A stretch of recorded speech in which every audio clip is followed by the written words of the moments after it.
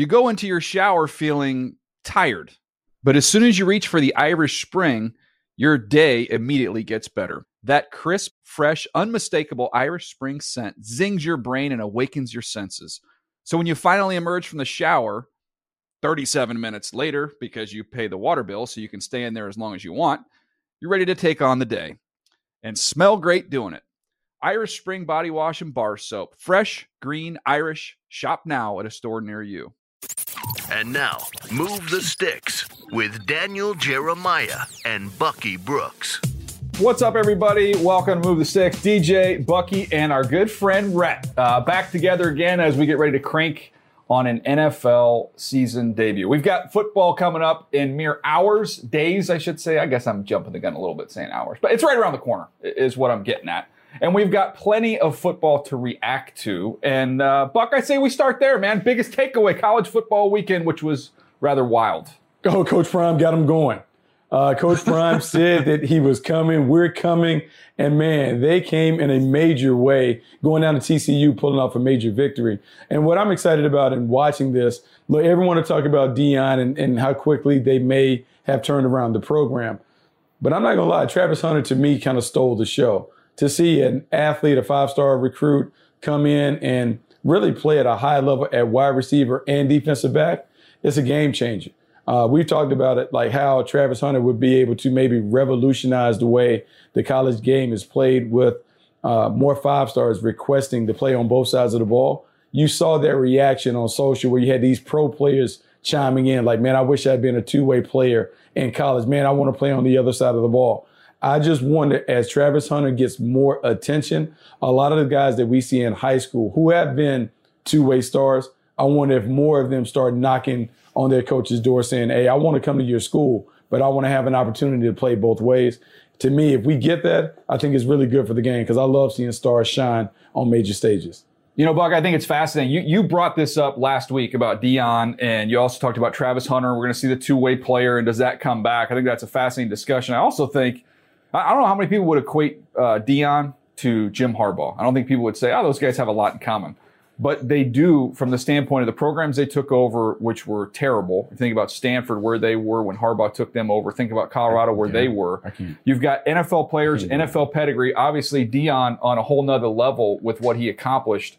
And you just put belief into these kids. Like, there was no doubt. Every interview with Deion, he never even talked about TCU. He didn't even care about TCU. It was all about what they were going to do and who they were and all the slogans that he had going along with it. But he put belief in those kids. And you saw Harbaugh do the same thing when he resurrected a Stanford program. I think you're seeing the exact same blueprint here. But, Rhett, I want to hit you up on this one because you were at the IU-Ohio State game. And I thought the other biggest takeaway from the weekend outside of Colorado was how stacked the country is with quarterbacks. I mean, you see it. It seemed like every game you're seeing a big-time offensive performance by a quarterback.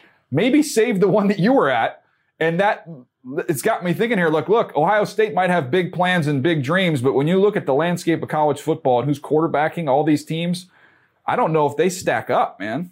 No, the quarterbacks aren't there yet, and that's for sure. I think, either one, Kyle McCord got the start, played the majority of the game. Devin Brown kind of looked a little deer in headlights when he came in for what I felt like just one possession, if I remember correctly. And yeah, McCord did not look to be as sharp as we've seen in quarterbacks pass for Ohio State, whether it was CJ Stroud or Justin Fields. I mean, you think he's got the built-in chemistry with his high school teammate Marvin Harrison, only targeted him a handful of times. I'm telling you, if the best receiver in college football in the last decade does not get 10 targets minimum every game, something is wrong. I don't care who's out there defending him or how they're defending him. You got to figure out a way to get that dude the ball. And I don't know whether we want to pin that on quarterback or whether we want to pin that on the plan that Indiana had to minimize him and minimize that offense, or what. But it just, that did not feel good in terms of an Ohio State passing offense and production in that game. So, yeah, they got some work to do at quarterback. That's for sure. I think they got some work to do all over the place, to be honest. And so, like, I think, when you look at what Michigan did with J.J. McCarthy, when you look at what Michael Penix did, Shedeur Sanders, Jordan Travis, there's Ohio State's not in that group right now. Yeah, no, the Buckeyes are certainly not in that group. They didn't play great, or maybe Indiana's better than we thought. We'll see in a couple of weeks how it breaks down. I thought what's interesting about the college landscape. You look at Clemson get mollywopped by the Duke Blue Devils. You see LSU fall apart. Now, we knew that Florida State would be good, but the way in which they fell apart in the second half, Florida State running away from it. And that receiver, Keon Coleman, kind of saying, hey, I want to invite to the party. I'm a big-time player. I can make it happen. Just really exciting to see all these college programs and these teams kind of begin to unveil their new stars. It's going to be a great run. It's going to be a great run this season. Yeah, last nugget on the college football thing. We'll go around the horn one more time here. But, Buck, we talked about Carolina last week, and we talked about your Tar Heels. Everybody knows about Drake May.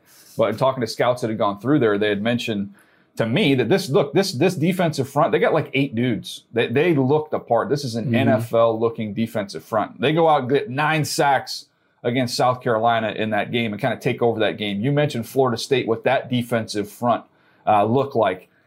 Buck, am I crazy? This just feels like it's the same formula every year. You need an elite quarterback and a big-time defensive line. And people say Stetson Bennett wasn't, well, for college football, Stetson Bennett was a high-level, high-caliber quarterback. And we'll see how that translates to the NFL. But they had great quarterback play. They had dominant defensive front. It seems like that's the formula. It's not changing. No, it doesn't look like it's changing at all. And one thing that stood out, it's the haves and the have-nots. And I think the portal has certainly opened it up.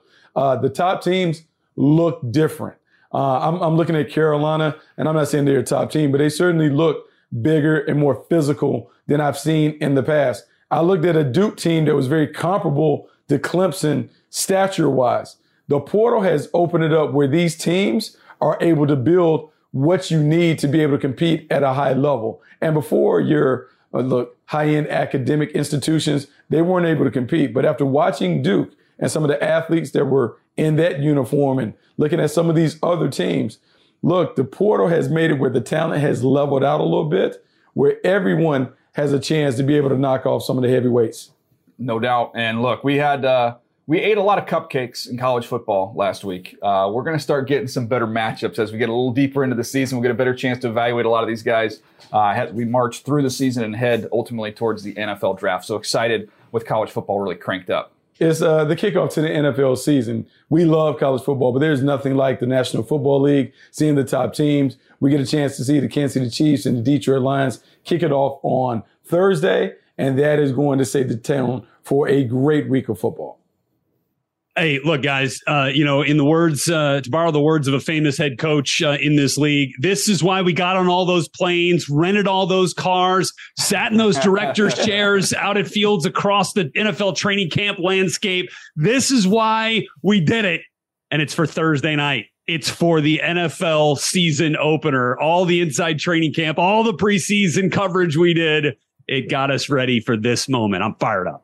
Yeah, this is so fun, man. It's great to have it here. Buck mentioned it, Thursday night football. We're going to see the Kansas City Chiefs, and it's going to lead us right into what we're doing because we're going to go division by division. It's week 1. We're going to give you kind of our big picture ideas of what we think is going to happen in these divisions, the storylines that we'll be following. And I think we start right there with Kansas City in the AFC West, a team that's just dominated. They've dominated this division. They've owned this division. You look at it here, 11 titles from 2009 to 2019 for the Patriots. The Chiefs right behind them was 7. Talking about consecutive division titles. The Patriots got 11. The Chiefs roll off 7 in a row, chasing 8 this year. Buck, I guess first of all, I know they're the favorite, but I mean, do you feel like this is a foregone conclusion that number 8's coming? No, I mean, I don't think it's a foregone conclusion. Obviously, with the Chris Jones situation kind of being a cloud over the top of the franchise, that could mess it up. But this is a team that has been able to dominate within the division because the quarterback plays great against his division rivals. That'll probably continue. But I do wonder if defensively they're going to be good enough to match up with what I think could be a high-powered offense in LA, a much improved offense in Denver. And then we'll just kind of see what we're going to get from Josh McDaniels and the Raiders. This defense, without Chris Jones, it's a middle of the pack at best defense. With him, they can compete. Without him, makes it very, very difficult for this team to get stops.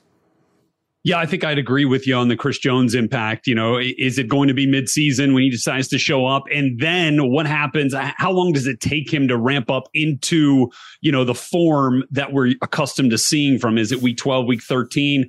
look, you'd love to have him for the last quarter of the season, certainly at minimum. And that's a good time to get it back. But man, you hope that you're still, in a good spot. And obviously the offense can score a ton of points. What I'm most curious about, guys, is the explosiveness of this Chargers offense, DJ, that you see each and every week during the NFL season, with Kellen Moore now leading the charge. You add Quentin Johnston into the mix. I think for so often in the last couple of years, you've seen Mike Williams or Keenan Allen, miss a handful of games, and it's kind of derailed what the Chargers offense could be. And now you have another high-end depth piece to throw into that mix at the receiver group if something like that happens. Plus, if they're all healthy, my goodness, right? And then Austin Eckler, obviously being the weapon that he is. And then I think ultimately for the Chargers to challenge the Chiefs truly, it's going to come down to whether, a guy like Rashawn Slater and on the other side of the ball, a guy like Joey Bosa can play more than 8 combined games this year. Obviously injuries, are a terrible piece of the game. And those two guys felt the brunt of it last year. Those guys stay healthy. I think the Chargers have as good a chance as anybody to knock the Chiefs off that perch. Yeah, I do. I feel the same way, Rhett. And I think this is the best Charger team. I've been calling their games for 6 years. So this is the best roster by far that they've had. It's the best offensive line. They have the most depth in their front seven that they've had. Now, J.C. Jackson's kind of a mystery. What's that going to look like? But offensively, you mentioned it. With Kellen Moore coming over there, they're going to live in 11 personnel. They're going to have 3 wideouts out there. You're going to have Eckler in the backfield. They're going to have opportunity to go hyper speed when they want to and get you locked in with whatever personnel you have out there on the field. And when you just look at the size of these guys, when you've got Mike Williams at 6'4", Keenan Allen at 6'3", and Quentin Johnston at 6'3 plus, and Josh Palmer's 210 pounds plus, they have so much size and physicality at the wide receiver position. Most teams, they're not going to have 2 big corners like that, much less 3. So they're going to have a matchup that they like at all times. And if Slater stays healthy, this is a really good young offensive line. So they've got a chance to have some firepower there. And then I think in the front seven with them specifically, Buck, you've got some matchup guys now. When you look at Kenneth Murray, who's had a great training camp, looks like the light kind of came on for him. He can do some different things with his size and speed and physicality. Obviously, Derwin James is one of the true unicorns in this league with all that he can do. Deion Henley, who they picked, I'm telling you, he's going to have a role in this defense, who's a former safety playing linebacker. They've got all these kind of positionless players that are going to be key, especially when you're defending that team specifically in Kansas City. Yeah, they have all those players that are matchup weapons. And, you want to build your team to win the division. So the Chargers have done a really good job of making sure they got the pass rushers. They have Derwin James, who can, in theory, line up over Travis Kelce. J.C. Jackson should be the guy that can handle your other number one receiver, your primary target in the passing game. This team, on paper, looks like it should be ready to go. The thing about this team is we've said that for the last 2 years. And at some point early in the season, they're going to get tested, and they will be able to begin the process of rebuilding the trust that might have been lost from players to coaching staff when they fell apart in the postseason. It's going to be really important that Brandon Staley navigates this team through a difficult circumstance early in the year so he can get them to fully buy in. Because if they buy in, they're a top 5 team in this league, top 5 team in that AFC. They have everything in place to make a run at the title. It's about that belief. It's about being able to have those hard conversations to make sure that the trust is there so they can play well when you need to in adverse situations. And that leads me to the next question, though. This feels like the headliners, right? And Kansas City's clearly the favorite. It feels like the Chargers are clearly the challenger there. So I'll get to both you guys. Rhett, you first on this one. Which team you believe more in between the Raiders and the Broncos? It's the Raiders right now. I believe in the connection that Josh McDaniels has with Jimmy Garoppolo. And while, I don't ever want to count Sean Payton out. I know, he's too good a coach. I need to see it from them first. I need to see it with their receiver core, with Russell Wilson, and they're all back on the same page. I need to see that really develop before, I feel comfortable saying that. What it really intrigues me right now with the Raiders are 2 of their young players, really a couple of their young players. I think on the front end, you finally got Tyree Wilson back into training camp, played a little bit in that final preseason game against the Cowboys. If Max Crosby's the Condor, then Tyree Wilson is the Albatross. I mean, you want to talk about leading the league in wingspan. I feel like Tyree Wilson has the potential to give them what Chandler Jones did not. And then if Chandler Jones, can regain some of the form that led him, to be acquired by the Raiders, man, you've got a terrific rotation there getting after the passer in a division where you have to rely on pressuring the quarterback to have a shot for your offense. And look, I don't know that talent-wise Jimmy Garoppolo matches up with Derek Carr, but I think connection-wise with Josh McDaniels, he really does. And I'm really intrigued to see how they use Michael Mayer. I think that was a really good pick. I think that's something that this offense really needs. And look, Darren Waller is one of the very best, but it seems like Josh McDaniels is maybe more intrigued and has a better plan for a player like Mayer who can give you more of a traditional tight end skill set. So how they work him in with Hunter Renfrow and Devontae Adams, guys, is and Bucky, I'll get that over to you. Really, really kind of intriguing to me in this division. Yeah, it's really intriguing. So when you think about the Raiders and Josh McDaniels having his quarterback and Jimmy Garoppolo, who can be that pass first point guard, get it out to the playmakers, Devontae Adams and Hunter Renfrow, let Josh Jacobs tote the ball a little bit. But really for the Raiders, is the question marks on defense. Who is going to be the pass rusher that merges alongside Max Crosby? Thought Chandler Jones was going to be that guy, but maybe Father Time has finally caught up with him. So who is going to be that pass rusher? What contributions are they going to get from the pass rush? And then you need a secondary that will be tested. Who are the guys that can make the plays to help this team get off the field? There's a lot of ground to still make up on the top two teams, but good coaching, a lot of listening and taking care of the execution will give the Raiders the opportunity to close the gap on their rivals. Well, we've done it. We've achieved our goal. We've completely ticked off a fan base, and that's the Denver Broncos, who now are sitting back there saying nobody believes in us. The three move the sticks guys not giving us any love at all. We're the cellar dwellers here. We just brought in a Super Bowl champion coach and Sean Payton. We're going to revive Russell Wilson. We've got some good pieces on defense. Look, I don't want to shortchange the Broncos. I'm with you guys, though. I'm with you guys, though. I feel like they're number 4. But the only thing I'll wrap this up on the AFC, just one cautionary tale for Raider fans out there. If you look at the Belichick disciples that have had issues, they have gone overboard with fit over talent. And that hasn't always worked out well. So that's my one cautionary tale. You still got to have dudes. So don't be pushing away dudes because fit. You need both, ideally. But if you've got to choose one over the other, man, I'm not so sure. I might lean towards talent a little bit on that front. All right, let's jump over to another division. Let's get to Bucky's division, AFC South. Buck, I'm going to leave it open-ended to you. This is a division that your Jags brought home last year. Not going to lie, it was not an impressive group beneath them. It looks like the Jags are the class of the group. But as you look at it right now, not only from your perspective calling Jags games, but just is it pretty obvious that it's the Jags and everybody else?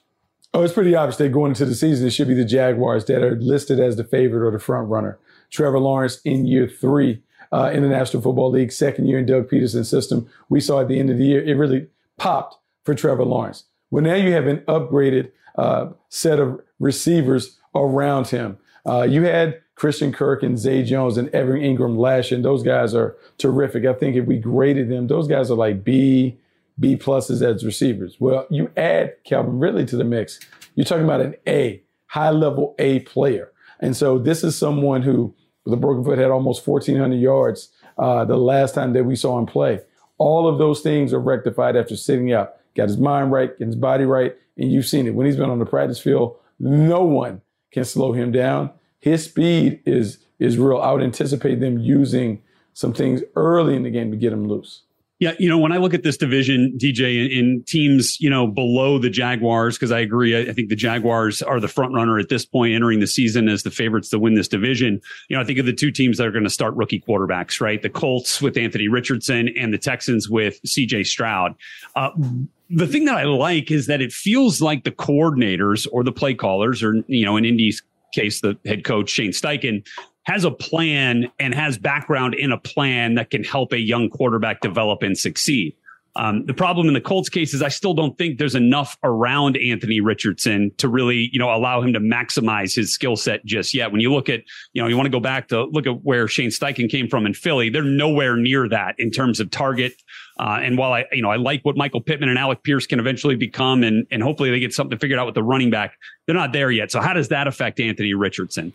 And then down, in Houston, I look at where Bobby Slowick comes from in the Kyle Shanahan tree, and maybe finding ways to minimize negativity from the quarterback and put him in positions to succeed and distribute the football and run the football really well. I know they can do that with Dameon Pierce. I think that offensive line is better than people give them credit for once they get Titus Howard healthy. And so they brought in Kendrick Green too. Steps in maybe at center to kind of help fortify that thing in the middle. I'm intrigued with some of the pieces that Houston has, and I know they'll be better defensively with DeMeco Ryans, Deej. Yeah, I'm curious to see, how Houston gets better. That to me is a storyline. I don't think they have enough talent to be a playoff team. This is a one playoff team division. It's it. It's the Jags. Okay. That's it. The rest of these three teams are going to be fighting out, trying to show that they can get better. Tennessee, of all of them, seems to be a little bit no man's land where, you've got more of a veteran-laden roster. I don't think they're good enough to compete with the elite teams in the conference. But they don't really have all this young talent that gets you excited about the growth as the other young teams in this division. So kind of a no man's land there for the Tennessee Titans. Again, we'll see the Jags, and that'll be it coming out of this division. All right, let's take a quick break. When we come back, let's jump into the other two divisions in the AFC, including the AFC North, where we've got stars, and the AFC East, where I think it's just the one person in the entire division. It's Aaron Rodgers. That's what I was told. We'll get into that right after this. You go into your shower feeling tired, but as soon as you reach for the Irish Spring, your day immediately gets better. That crisp, fresh, unmistakable Irish Spring scent zings your brain and awakens your senses. So when you finally emerge from the shower, 37 minutes later, because you pay the water bill so you can stay in there as long as you want, you're ready to take on the day and smell great doing it. Irish Spring Body Wash and Bar Soap. Fresh, green, Irish. Shop now at a store near you. All right, let's jump back into the previews here as we get to the AFC North. We talked about the AFC South. Look, that's a one playoff team division. This could be a three playoff team division. You look at the Cincinnati Bengals, Ravens, Steelers, and Browns. I mean, it's up for grabs. I think any of these four teams could actually win this division, and we could see multiple playoff teams emerge. It feels like one of the most competitive divisions in the league. Buck, when you look at it, I know Cincinnati coming off a 12-4 season. Burrow looks like he's back practicing. He's going to be okay. He's going to be fine. But I feel like of all the divisions, this is one where I'd say, you know what? There's not a clear-cut favorite where there's a large gap. Certainly not a gap between 1 and 4. I think that's the smallest margin of any division in the league. Smallest margin of any in the league for sure. And it's a toss-up in terms of who wins this division. I can sit up here and make a case for each of these teams being the division winner. But I'm going to make a case right now for the Cleveland Browns being the team to look at and the team to keep an eye on. When you think about their offense, offensively, they don't have a glaring weakness. Offensive line is solid, got weapons on the outside. Elijah Moore is someone that you want to keep an eye on. They're doing some unique and creative things with him in and out of the backfield as a hybrid player. We know Amari Cooper's the number one. Running back Nick Chubb can get it done at a high level. Defensively, I think they may have the best pass rushing combo of anybody in the league was Darius Smith and Myles Garrett. And then what Jim Schwartz is going to do with those guys is going to make life easy on the secondary. The thing that everything hinges on for the Browns is how well does Deshaun Watson play. In year 2 under Kevin Stefanski, can he find his rhythm? Can he settle in? Can he be the quarterback that we saw in Houston? If he's anything close to the quarterback that we saw in Houston when he played at a top 5 level for a team that was a bad team, the Cleveland Browns are a team that we're going to talk about entering the tournament and being a dangerous team when they get there. Yeah, I think I would agree with you. It really hinges on the development of Deshaun Watson within the framework of this offense, and perhaps the flexibility of Kevin Stefanski as a play caller and as an offensive, game planner to figure out, how do I get the most out of Deshaun Watson? If that's going back to what they did in Houston where he was really thriving, then great. But the thing that intrigues me about this division, and I'll clue you in, I did my first fantasy draft a couple of days ago, and there were 2 guys that I had to leave my fantasy draft with. And those 2 guys were Zay Flowers and George Pickens. The hype and excitement surrounding those 2 were, on level 10. Right in this training camp and in this preseason. I was in Baltimore, listening to coaches talk about Zay Flowers. Like the more people I talked to in Baltimore, it was like, all right, it's Mark Andrews and Zay Flowers. Like, yeah, this team has Odell Beckham Jr. Remember? but it's still Mark Andrews and Zay Flowers. That's not to disrespect OBJ. I think he'd be great in this offense, in the way that they're kind of redoing things here. And as long as Lamar Jackson stays healthy, I just think that Flowers gives them an extreme explosive element all over the field, not just a slot guy. He can go out on the perimeter too. I think he moves around all over the place and then frees up some stuff for Mark Andrews as well. So I'm really excited about that part. And then George Pickens, man, you saw it come on a little bit with Kenny Pickett last year at the end of the season. And in the preseason and in training camp, and Pickens was a highlight reel. And so I wanted to make sure I had those two guys, because those two guys are going to keep me tuned into this division all year long. Yeah, I actually ended up with both of them in my fantasy team, but I won't waste everybody's time talking about my fantasy team as Rhett just did. But I am very bullish on those two players.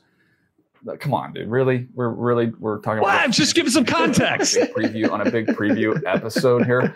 No, but I do like that. My concern, I'll give you my concern real quick with the Ravens. My concern is this is like a team full of a basketball team of 6'10" guys that want to shoot threes. To me, let's not forget who you are and what you're all about. It's physicality, it's line of scrimmage, being able to run the football. Now they have all these receivers. They've never had this many guys. Which is, look, it's a good thing. It's going to take some pressure off their run game. Lamar's going to have more options, but I hope they still, remember their identity, who they are, their roots. We talked about Pittsburgh real quick. I've been bullish on them the whole offseason after going out there to training camp. That's a group that knows who they are. And one of the most pivotal players for them is going to be a rookie in Darnell Washington. It's their tight end out of Georgia. It's not going to be what he does in the passing game. Don't look for his impact in the box score. You're going to see his impact, what he does, not only in the run game, which we know he can maul people, but when you have to face some of the elite ends in the league, think about inside that division, just the guys that they'll be up against, the guys like Myles Garrett that you're going to see, Trey Hendrickson. He's going to be able to stay in and help a little bit. And it's going to be like playing with a sixth offensive lineman, help neutralize some of that pass rush. So that to me is a very pivotal rookie. I think this division is wide open. I think he could go anyway. I do think the Bengals are a little bit the favorite just because of Burrow and what he's accomplished and who he is and what he is. But coming off injury, to me, look, it's close. It's going to be a dogfight in this division all the way down to the very end. Now, the division that's got the most headlines, guys, throughout the whole offseason, and rightfully so, is the division in the AFC East. And the headlines have come from the team there at the bottom of the list with the 7-10 record, the New York Jets. Hard knocks, Aaron Rodgers, all the attention in the world, all the hype in the world. But Rhett, when I look at it, people can get upset about it, but it's justified the attention they've got. They have a top 5 defense. They have a 4-time MVP quarterback now. With an offensive line, if they can stay healthy, I think is good enough with their front 5. I think they're easily the answer to who is the most improved team in the NFL. Yeah, look, I would agree. I think you're right on with the offensive line. You're good enough because of scheme and of Aaron Rodgers' experience and ability to get the ball out quickly, and because of Garrett Wilson's ability to get open and generate separation quickly. And because, Aaron and Garrett, as we've seen throughout Hard Knocks and throughout, the entire training camp and preseason, they've got a great chemistry together, a great willingness to work together to figure things out after each rep, after each play. Really enjoyed kind of watching that develop, these last couple of weeks. So I'm excited by that. And then they gave us that little teaser, right? In the one preseason, game that they had, and, that little back shoulder in the end zone, that stuff, man, Rodgers to Garrett Wilson and company is going to be great. And then I'm really curious to see what the run game looks like at a couple of different destinations, like not just in New York with the share between Breece Hall and with Dalvin Cook, but also in Buffalo. Like, are we finally going to see James Cook? Are we going to see Damian Harris start to take some of the load, Bucky, off Josh Allen? And will that then allow Josh Allen and Stephon Diggs to get back to doing what we saw them do 2 years ago, and which would, by my book, were the best quarterback wide receiver duo in football? Because last year it just felt like sometimes they just weren't quite there in terms of connection and being on the same page. I feel like they can get back there, and maybe some of that run game that they've tried now to kind of put a little bit more emphasis on in Buffalo can help do that a little bit. So that's kind of where I'm curious if Buffalo really wants to get to a 4th straight AFC East division title there, Buck. Oh, yeah, you talk about Buffalo. Can they get back and can they continue to dominate? It looks like they've stepped back. They've come back to the pack. The Jets are noticeably better. You think about what the New England Patriots have done in terms of just the coaching staff with Bill O'Brien coming over. They're a better team. The Miami Dolphins are better on paper. So I worry about the Buffalo Bills kind of, being out-talented when it comes to what they have, what they can try out and put out there. I know Josh Allen is terrific. He's a superhero. He can put the team on his back. But the more they put it all on him, the more I worry about this team being able to compete. So let's talk about the team, the Miami Dolphins, the speed that they have and how offensively they're going to challenge everybody in this division. Tua Tagovailoa being able to really hand it off to a 4x1 track team that is Olympic caliber with Jalen Waddle and Tyreek Hill on the perimeter. Then you have Raheem Mostert and Jeff Wilson in the backfield and their ability to be able to run the football. And so this team offensively can give everyone problems. But the reason why they may jump to the front of the pack, Vic Fangio and what he can do defensively. We know Fangio is the master of keeping the ball in front, being able to really confound and confuse quarterbacks with, I would say, simplistic schemes. But it really is going to test all of these quarterbacks in this division. The Dolphins are sitting pretty. This division is wide open. And so it'll be interesting to see. It'll be fun to see how this plays out. Yeah, I mean, you think about the Dolphins and what they're going to do. Look, we know the speed is there. They got to come up with a different pitch. They got to run the ball. And to me, that's going to come down to Mostert, and we'll see A-Chain get in the mix a little bit as a rookie. They've got two track stars to get in the mix, try and get that run game going. To me, the Patriots, this is my takeaway from the Patriots. As we were kind of getting ready for this, I'm looking over the rosters and, okay, what are the things get you excited? What are your concerns? And my concern with the Patriots is I don't know what jerseys they put for sale in the gift shop.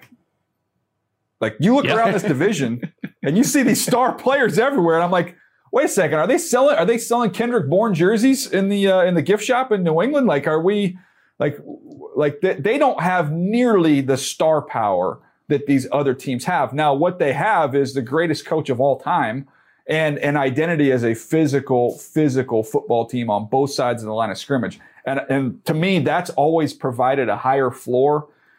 They've had the ceiling because they've had enough star players, maybe not as many as everybody else, but they had them at the right positions, obviously, namely quarterback.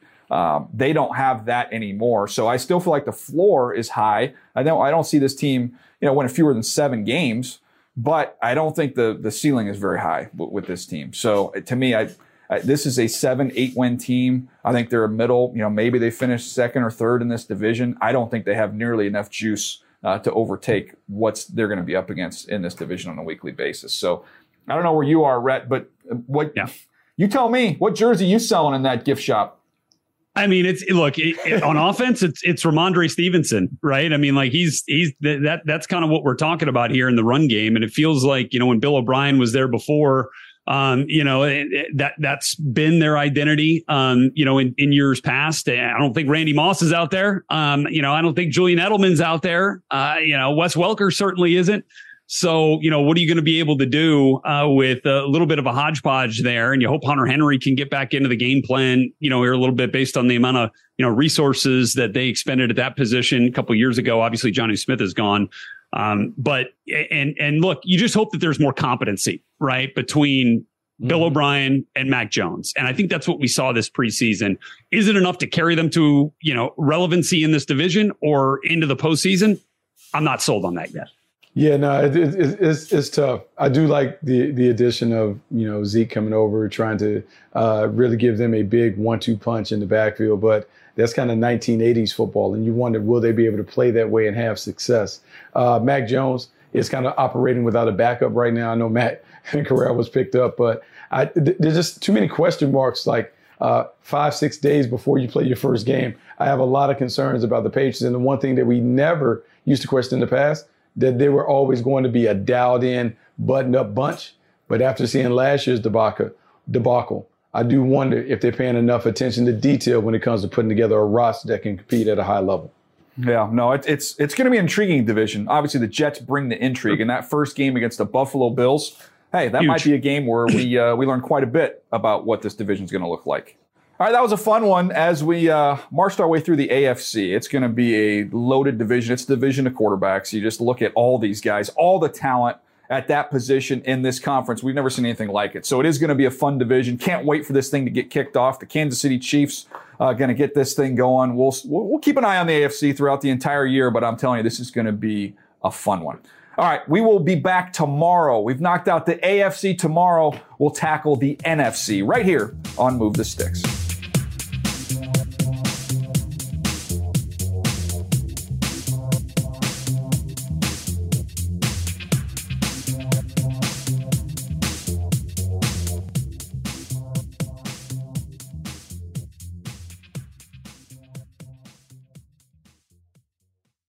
You go into your shower feeling tired, but as soon as you reach for the Irish Spring, your day immediately gets better. That crisp, fresh, unmistakable Irish Spring scent zings your brain and awakens your senses. So when you finally emerge from the shower 37 minutes later, because you pay the water bill so you can stay in there as long as you want, you're ready to take on the day and smell great doing it. Irish Spring Body Wash and Bar Soap. Fresh, green, Irish. Shop now at a store near you.